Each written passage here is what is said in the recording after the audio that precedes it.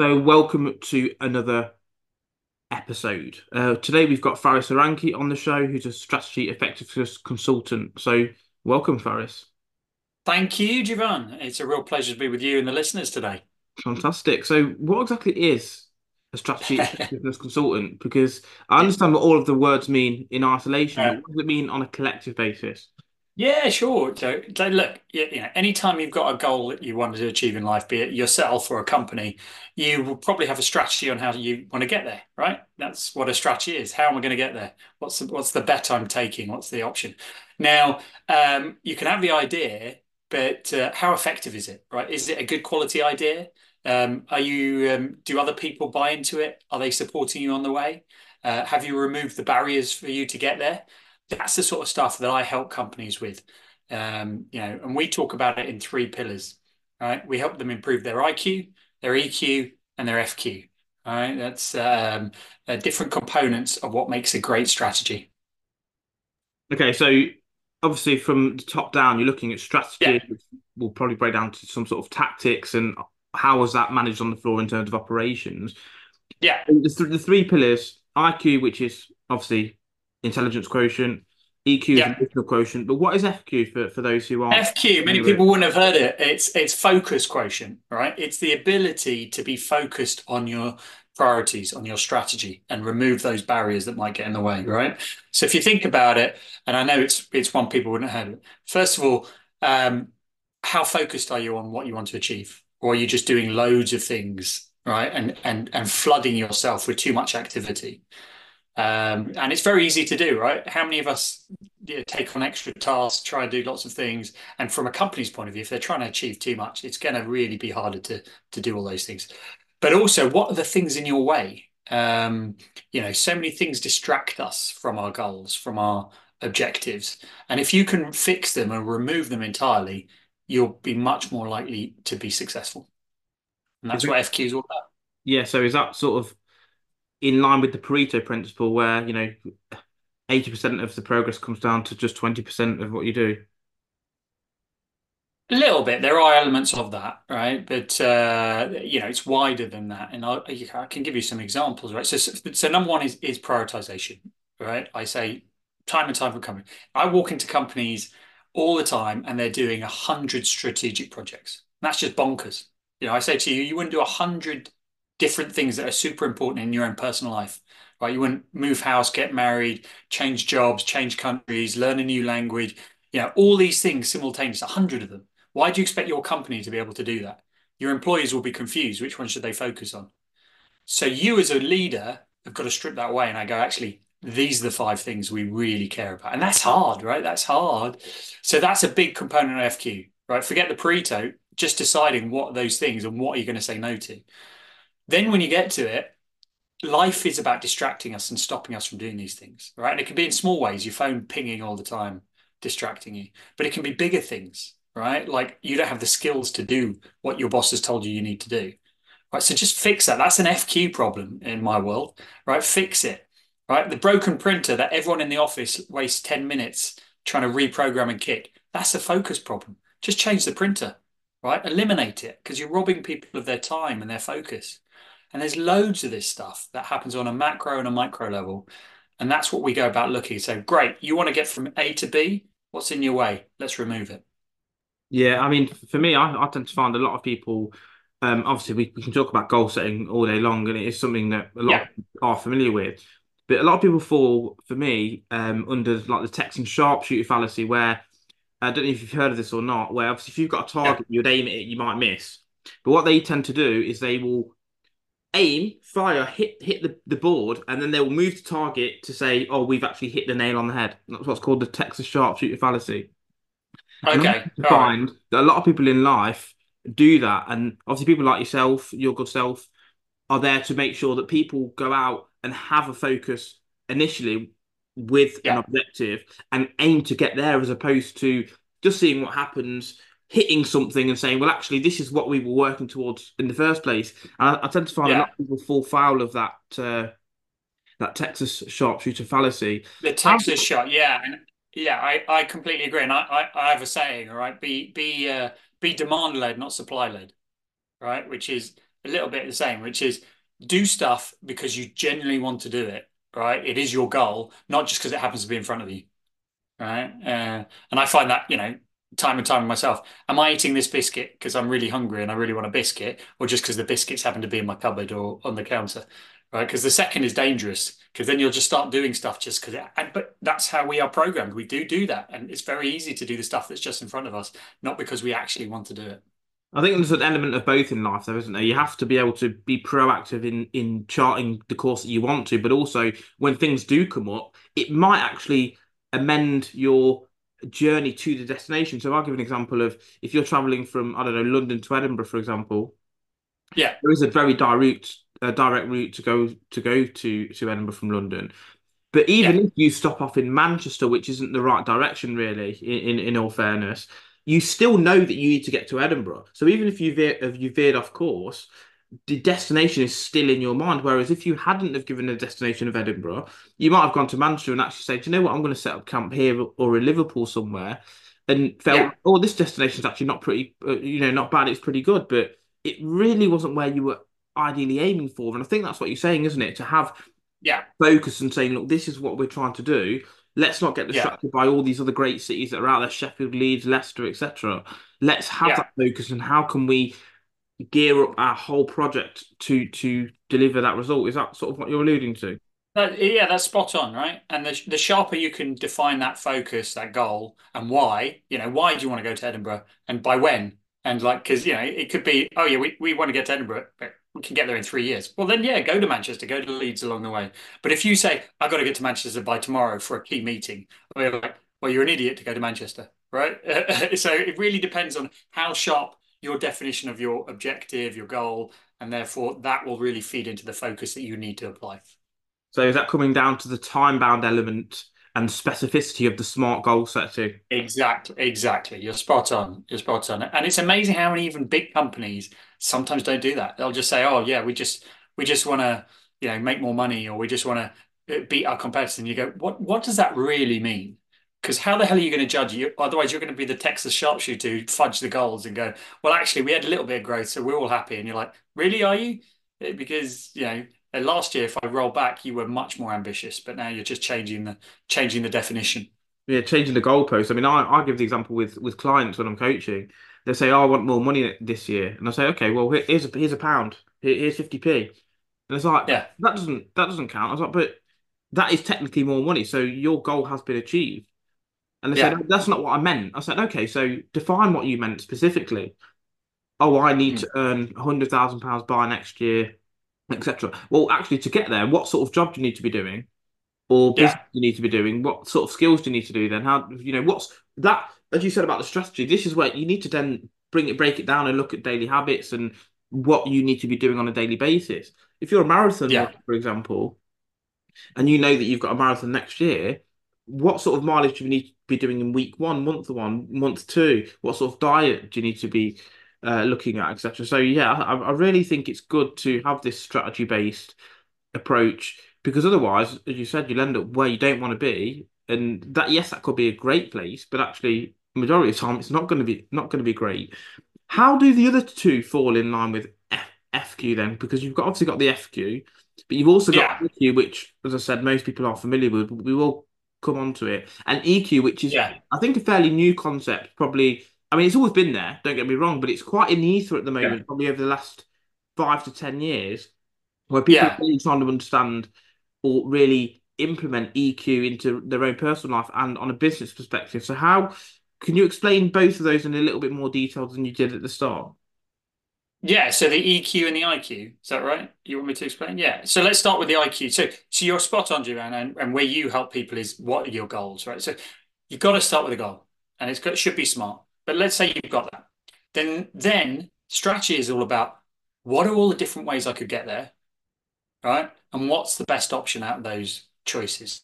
Now, when it comes to the IQ, is we help companies look at all those options. Far too often, too many companies just come up with one option and pick it. They go, "Oh yeah, I want to get to Edinburgh. Pick up that analogy. Let's just get the train. All right, bosh, that's our strategy. We're taking the train." And you're like, well, hang on a minute. What are all the other options? Before you jump on the train, have you thought about all the other options? Because there are limitless options. You're just being lazy, or you're not thinking. You know, you're not applying your full IQ to get those ideas. You could get the plane, you could walk, you could run, you could car it, you could teleport if that was it. You know, you could invent teleportation, you could get bungee, you know, whatever.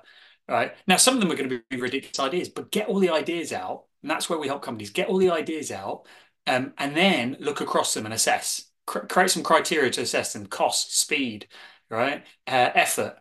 Now, yes, you might get rid of some of the more wacky ones pretty quickly, but do you know the great thing about having 100 ideas as opposed to one?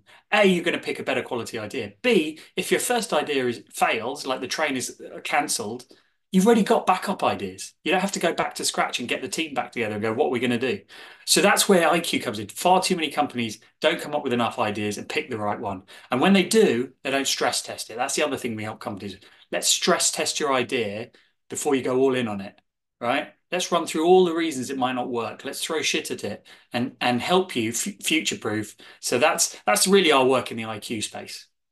Okay, so I mean, I really get the part of not using your IQ to your full potential. So I'm Yeah. actually a member of Mensa, top 2% of IQ, and at school, I was kicked out of school for poor behaviour. So it's Okay. not about necessarily having the right IQ, as you said. It's about using and looking at using what you've got to the best of its abilities. On the flip side, though, if you're looking at 100 ideas, isn't an Yeah. element of paralysis by analysis where you've got too many ideas? So I'll give you an example. There was a story about a king, and he had Yeah. obviously his group of advisors there, and they were giving him all the information to make a decision on whether to go down the left path or the right path. And there was actually a child Yeah. in the room as well who was observing. I don't know whether or not he was a king's son or someone else. And after a while, having all the information, the king decided we're just going to go left. We're just going to go and take the left path. The kid then asked him afterwards. He goes, "Why? Why did you go left? What was the reason behind that? Because you hadn't yet heard all the information." And he goes, "Sometimes it's faster to go down the left path, realize halfway down it's the wrong path, and come back and go down the right path, than actually going through all the information because it can be that." You'll never have all the information anyway. So is there I'm not saying that what you said is wrong. I'm saying is there a fine line between acting too slowly and going through too much information or acting too impulsively? Yeah. Well, so there's a couple of things there, right?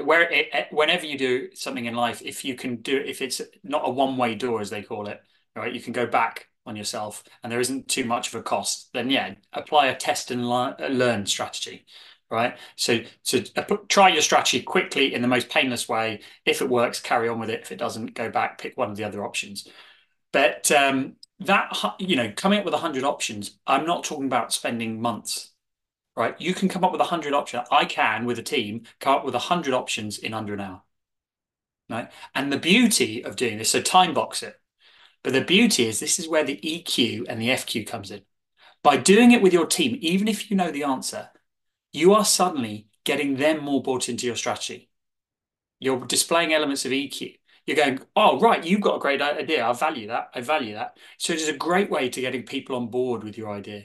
So it's for an hour of your time, you'll get 100 ideas, you'll get people more on board and engaged. And yeah, you might still end up with the same option you were going to do anyway, but you've at least applied a bit more thinking and have a bit more confidence. Yeah, this is a good option. Yeah, so you're just going through the contingencies, aren't you? And looking Yeah, at you're not making the basic mistakes. So, for example, putting your hand on the stove is going to burn you. That's a very yeah, basic consequence. You can see this is the consequence. But as you said, for a lot of people, they don't see the secondary and tertiary consequences and how that can have an impact on themselves or their business. And that's yeah, obviously where you come in. So where does yeah. the EQ fit into that then? So obviously the best idea, the IQ, the focus on that. Yeah, Where does the yeah. EQ come in? Is it a The case EQ, not being yeah. too emotional, or is it actually utilizing your emotions to the best of their ability? What is it? Because there's obviously quite a wide So spectrum there. there is quite a wide variation. And so I'll be really clear what I mean by EQ in this sense is if you have a great idea and thanks to IQ, you've got a brilliant idea. It is just an idea. It's just a piece of paper. If you cannot take other people on the journey with you, right, you are very unlikely to be successful. Now, I work with a lot of high IQ people who are really super smart, but they're not great at articulating or judging other people's emotions when they share their idea. They go, well, I like learning like this, or I completely understand this way, so I'm just going to talk at you how I like. I'm going to fire loads of facts at you and go, right, we're doing it. Now, the other person might hate facts, or they might not understand the language you're using, the jargon, or even the actual language. But you go, right, well, I've told it to you 10 times. Why the hell are you not doing it? Right? EQ is being aware of the impact of your words or the way you interact with someone and go, do you know what? That's not working. I need to flex. I need to change, and I need to bring them on board. What it might mean me listening more. It might be shorter in my communication. It might be going and having this conversation in a different place where they're more comfortable. Right? It's all these little elements that are more likely to get other people on board and working better with you. That's what EQ is. So is it maybe a bit of persuasion in there, or the ability to articulate, or is it picking up on what people feel about an idea? So obviously for most, okay, so two things. One is, yes, super intelligent people do somehow seem to lack some element of social awareness. For whatever reason, Yeah. that's the case. Yeah. It just happens to be that way. So do you then need someone else to, as you said, be aware of what's going on in a given situation and picking up on, because body language, like 90%, I think it is of all communication is body language, isn't it? And Yeah. Well, if yeah. someone's not picking up on it, I don't know if you put 70, well, different things, Yeah. Yeah. Yeah. they Yeah. report Let's 70 not and hang 90, up on whatever it's that. going to be, but it is a massive part of it. Yeah. So what Yeah. you're saying is that if someone can't pick up on these emotional or EQ based parts of this idea, whether it's Yeah. the people involved or whatever else, are they really in the position to make the correct decision? Is that what you're alluding to? Yeah. Do they actually genuinely believe you? Are they going to support you, follow you, do what you want them to do? Right. So yeah, some of that is reading body language and being aware. But human beings are great, right? If you actually listen to them, all you need is 20 minutes, half an hour. They will tell you what motivates, what drives them, and they will tell you what their resistors are, what holds them back. So lean into their drivers, avoid their resistors. They will do more stuff. All right. It is, but too many people aren't in tune with that. That's what good EQ is, being in tune with that and really applying it. I always talk about live life using the platinum rule, not the golden rule. So the golden rule you might have been told as a kid, which is treat others how you want to be treated. Great rule, right? But there's an even better rule, platinum rule. Treat others how they want to be treated, right? So much more powerful. If you can give somebody what they actually want, then they're more likely to do it, right? And be happy. So yeah, it's all Yeah. about that. I love that because this is obviously from a background in sales. A lot of people get it wrong. If they, let's say you're a car salesman, they're like, "Oh, you should buy this brand new car. It's fast, it's spacious, it's on sale." But the salesman's not asked the individual, what type of car do you want? How much do you want to spend? Do you want something sporty, something comfortable? How many kids have you got? Have you got dogs? All these questions, because you need to understand what it is that drives them. What Yeah, drives them on an individual basis? Are they looking to earn more money to look after their kids? Are they just trying to save for a holiday? What drives yeah, them? What are they scared of? All these things, as you said, it's really important to try and understand what drives and motivates people. Are they a carrot chaser, or are they someone who needs to be hit with the stick to get the best out of them? All these yeah, different elements help yeah, to improve on the output and the perspective of individuals. So out 100%. of, out of the three, which do you think, and Yeah, you're probably going to say, oh, well, they're all equal, 33%. Out of the three, yeah. which do you think is that for you personally, which is the most crucial? And it's a bit of a two-part question. Which is the most crucial and which do people lack the most? They might be the same answer, I don't know, but They might be the same answer, but yeah, okay, let's take your first question. It's a bit like asking a parent who's their favorite child, right? You already know my answer, but if we have a success equation, right, at my company at Sheerghetto, which is success equals IQ times EQ times FQ. The reason it's times, not plus, is you need all three, right? And I used to be a maths teacher. Anything times by zero means the whole equation equals zero, right? If you're the smartest person in the world, Albert Einstein, but you've got the social skills of a parasite, you're not going to get any ideas through, right? The zero. If you are super smart, super friendly, but you are all over the place and have no focus whatsoever, you are not going to achieve what you want. So you need at least an element of all of them. All right. Now, with this, where I tie into your second question, where do we do the most of our work as a company? It is certainly much more around the EQ and the FQ than the IQ, right? Most big corporates that we work with, the Amazons, the Heinekens, the Tesco's, the Anglo, these are all our clients. They have a lot of IQ. They are very super smart people. But what they're often lacking is ability to talk to others and an ability to focus. Yeah, definitely. I think that there's not much difference. Even if you look at sportsmen, let's take something quite well, quite well known to people, sportsmen. There's not actually Yeah, huge differences between sports people at the top end. Yes, take away the Lionel Messi's and people like that, but at the other bracket, there's not yeah, a huge difference in ability. But what yeah. separates the people that are touching on that top level is their EQ a lot of the time and their focus. Yeah, exactly, right. And yeah. In that context, IQ is sporting ability, but you need more than sport ability. You need that consistency, focus, like you say, and you need other people to like you. If you're a footballer, you need the coach to pick you, right? You need to not piss off the rest of your team, right? That's all EQ. Even if you're a great, no, there reaches a point that any team, if there's a total jerk in there, it doesn't matter how good they are, the team will revolt against them. You see that all the time, don't you, with footballers? You see Yeah, someone, oh, he's such a great player, but he's just not fulfilled his potential. They get yeah. moved around, they get sold on, and people can't understand why it is. And as you said, what people don't get is it's not just about IQ. I think Sir Alex Ferguson was really good at this. I think you've seen his demise of Man United on the basis that I think looking at these elements, Alex Ferguson used to prefer someone who had an 8 IQ, 8 EQ, 8 FQ. They were focused, they knew Yeah. how to behave, and they were an 8 out of 10. What tends to happen now with football is people go for I'm not saying it's always the case, they try to go for example, Paul Pogba.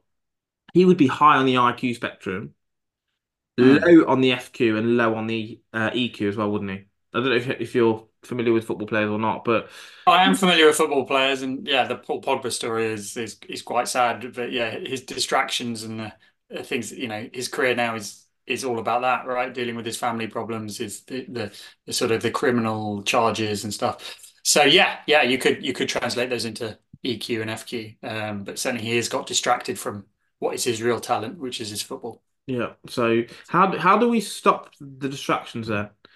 How do we try Yeah. to spend or allocate equal resources to all three of these things? So so like I say, give clarity to people about what they should focus on, right?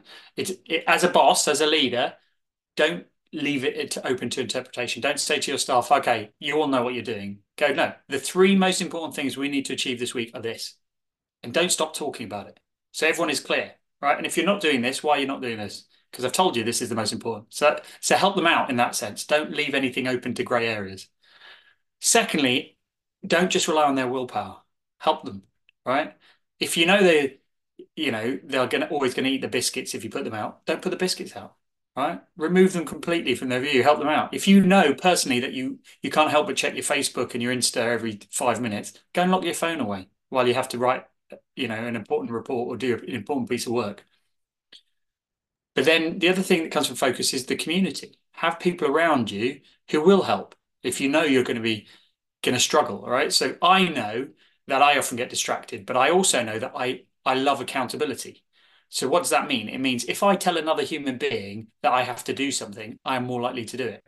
So anytime I have a difficult task, I'll ring my sister and I go, oh, I've got to do this thing. She has no context of the task. She's like, all right, I don't care. Doesn't matter. But do you know what? Just by doing a phone call, I'm more likely to be focused.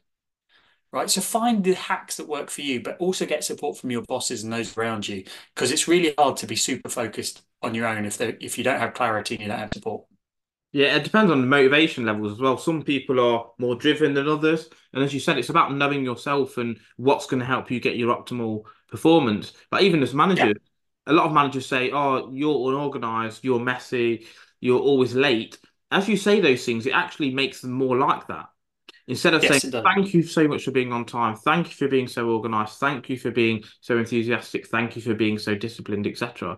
They Yeah, then become more like that and fulfill into that prophecy, basically, or fulfill into yeah. It your becomes yeah, expectation it of becomes them. self-fulfilling. Yeah, self-fulfilling. And this is what people don't understand. It comes back to, as you said, emotional quotient, trying to get the best out of yourself and others, and Yeah, understanding, as Robert Greene talks about, people's thumbscrew, what makes them tick. yeah, yeah. That's a good point.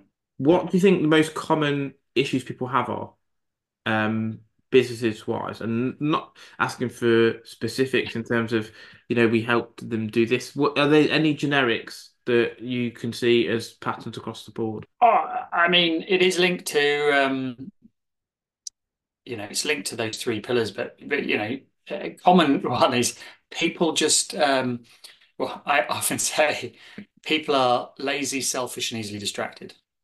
Right. So those are the common challenges a business has to overcome, both within their own employees and the customers.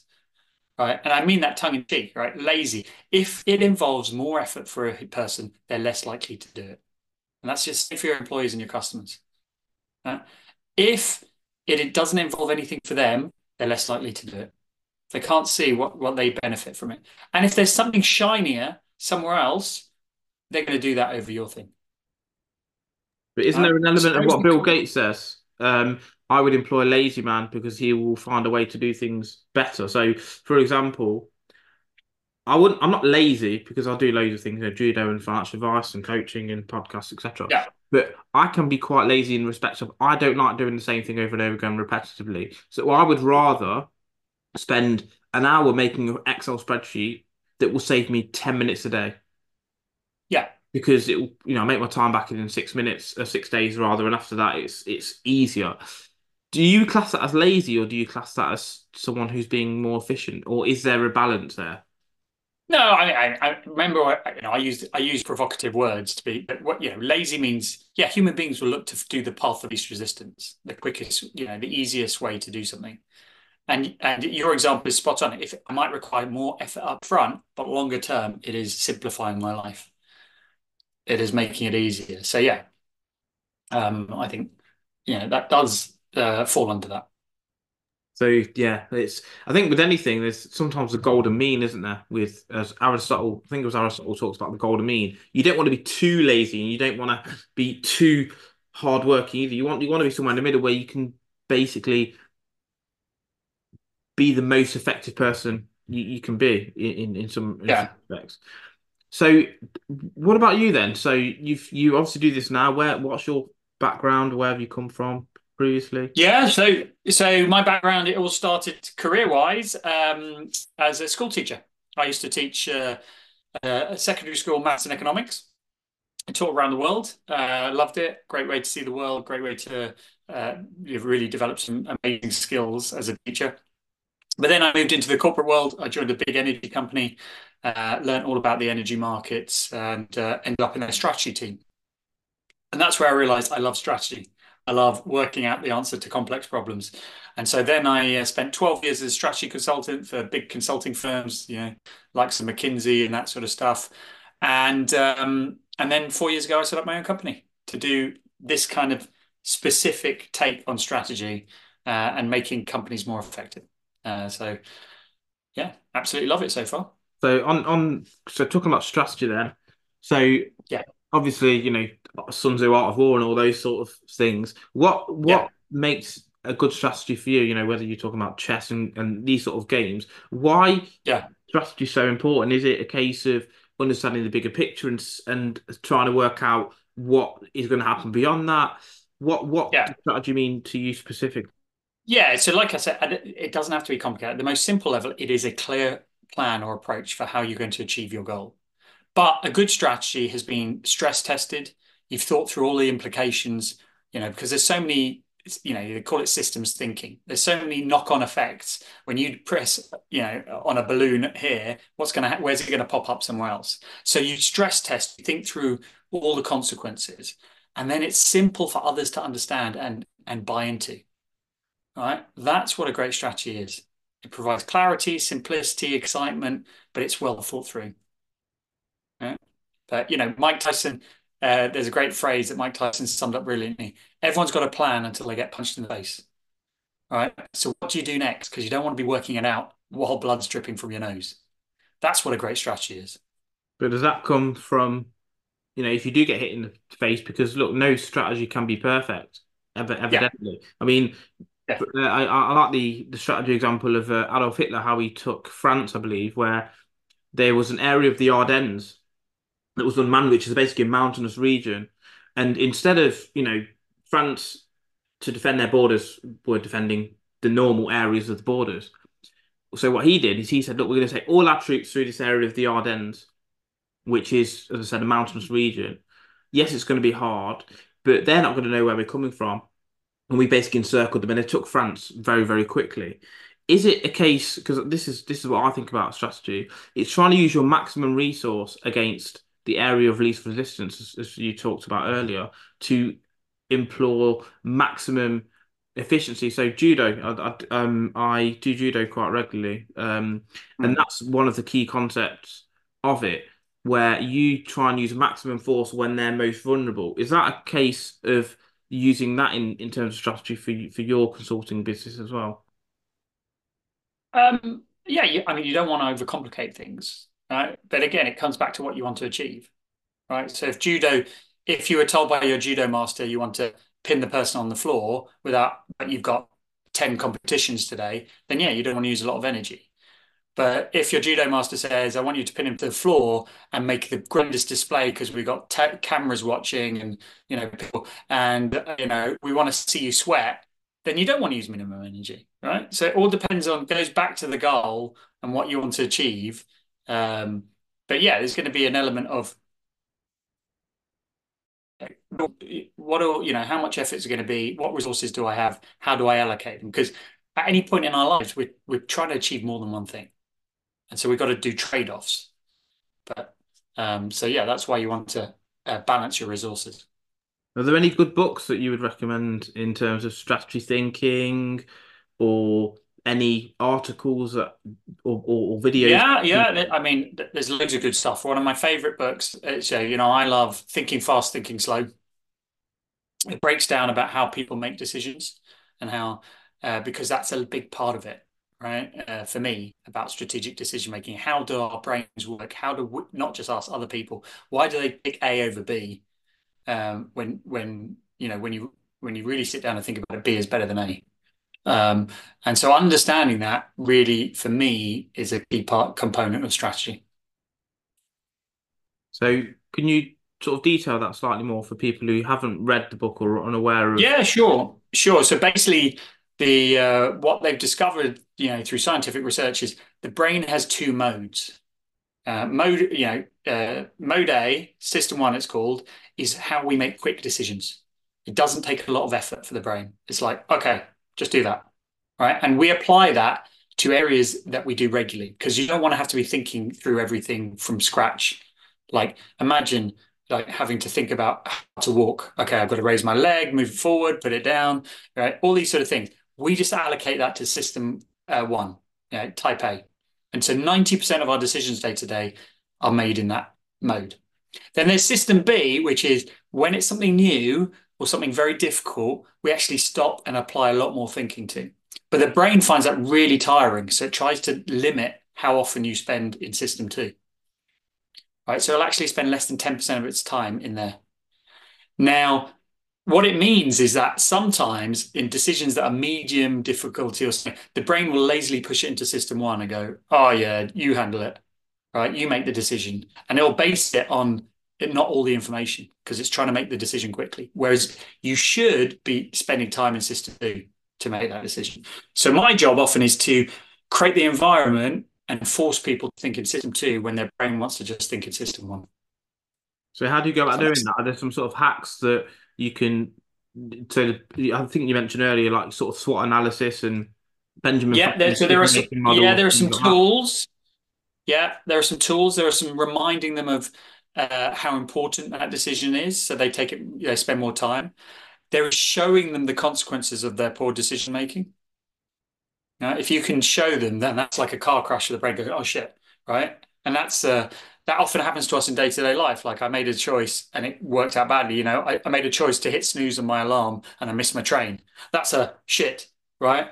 Because I made that choice in system one, but actually there's been a terrible consequence. So now I'm going to rethink through that in my system two and come up with a new plan. So next time it happens, I'm not being so lazy, but it shouldn't take you missing your train to engage system two. Is it similar to the unconscious and conscious mind where we make a lot of decisions um, unconsciously, basically, but it filters back. So the more so for example, the more we consume good content, so Yeah. things like what you're saying, good books, etc., it goes into our unconscious mind. But then when we come to make fast decisions, we have better information to be able to make those quick decisions from. Is it an element? Is it very similar to that? Yeah, yes, it is, but be careful. Just because you read a book doesn't mean it's gone in anywhere, right? There's some shows. If you take on new knowledge, you'll forget 70% of it within 24 hours, unless you do something with it. You've got to rewire the brain. Just simply reading an article or reading a book is not good enough. So what I mean by that is if you read an article, so you're a judo guy, if you read an article about how to be better at judo, you're not going to get better at judo. But if you immediately applied that knowledge, either by going and practicing the moves you just read about, or going and explaining it to somebody else, or going and writing about it in your own words, you are more likely to remember it. Then it will move into your subconscious. But just Love it. reading it, not good enough. Yeah, love it. Theoretical and practical knowledge is completely separate. As you said, Yeah, whether it's, I think teaching is actually a really good way of doing it. Obviously, application is probably the best, but teaching allows you to really understand something at its simplest level. Because for someone else to understand it, I mean, you'll know this as a teacher. I mean, I'm not. There's no point in trying to teach you how to suck eggs. You've done it for a yeah, profession, and yeah, in things such as maths, which is obviously for most people quite difficult to comprehend, especially yeah, if they're not very logical. But yeah, if yeah. you can explain a complex thing very simply, I don't think it was Isaac Newton who said, unless you can explain it to a 6-year-old, you don't understand it yourself. Yeah, very similar. Albert Einstein. Yeah, yeah, yeah. If you can't explain it yet, you don't know it well enough. Yeah, Yeah. and there's great research and fantastic experiment that they discovered that in schools they took a 10-year-old and paired them with a 7-year-old to read together, right, to improve reading skills.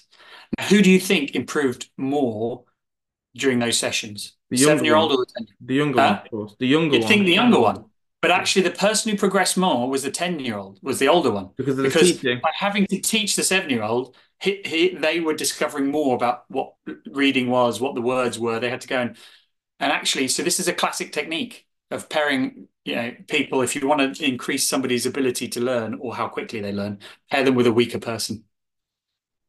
That's really interesting, isn't it? Because Hmm. you would think, as I said, you would think, well, actually, they're being taught that they're learning so much more. But as you've alluded to, when you teach or apply your knowledge, you have more clarity, don't you, in terms of what you're doing. I mean, writing books, I'm on my third book. I've learned so much by writing these books Yeah, that it's incredible, really. yeah, I think I will yeah. continue to write books. Yeah, I write every week. I blog every week.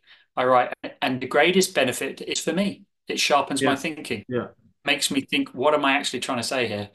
It just so happens that people enjoy reading it. well, What this an is it. extra bonus. But But it's really for me, it's selfish. it's a value thing, Hmm. I think I said in my first book, this is really for me, but if you enjoy it as well, fantastic. But because you're providing something valuable, other people then read it. I mean, look at Marcus Aurelius' Meditations. Obviously, he had no idea that it would be read today. But he Hmm. was writing these things to help clarify his own thought process and how he Hmm. thinks. And, for me, that's just a psychological book, isn't it? Because I love Stoicism. And some of the things he say, it clarifies things so simply that you think, well, why didn't I think of it in that way before? Yeah, And yeah, it helps you absolutely. to rewire, as you said. Hmm. Is there any sort of final bits of advice you've got for people listening? Obviously, I know you predominantly work for businesses, but an Yeah, individual are their own business. They've got their own goal, they yeah, have their yeah, own of course. Yeah, balance sheets, yeah, profit and loss. What can you help or what can you provide in terms of people specifically that they could do a very small thing that they could apply, as you said, today, that's yeah. help them improve?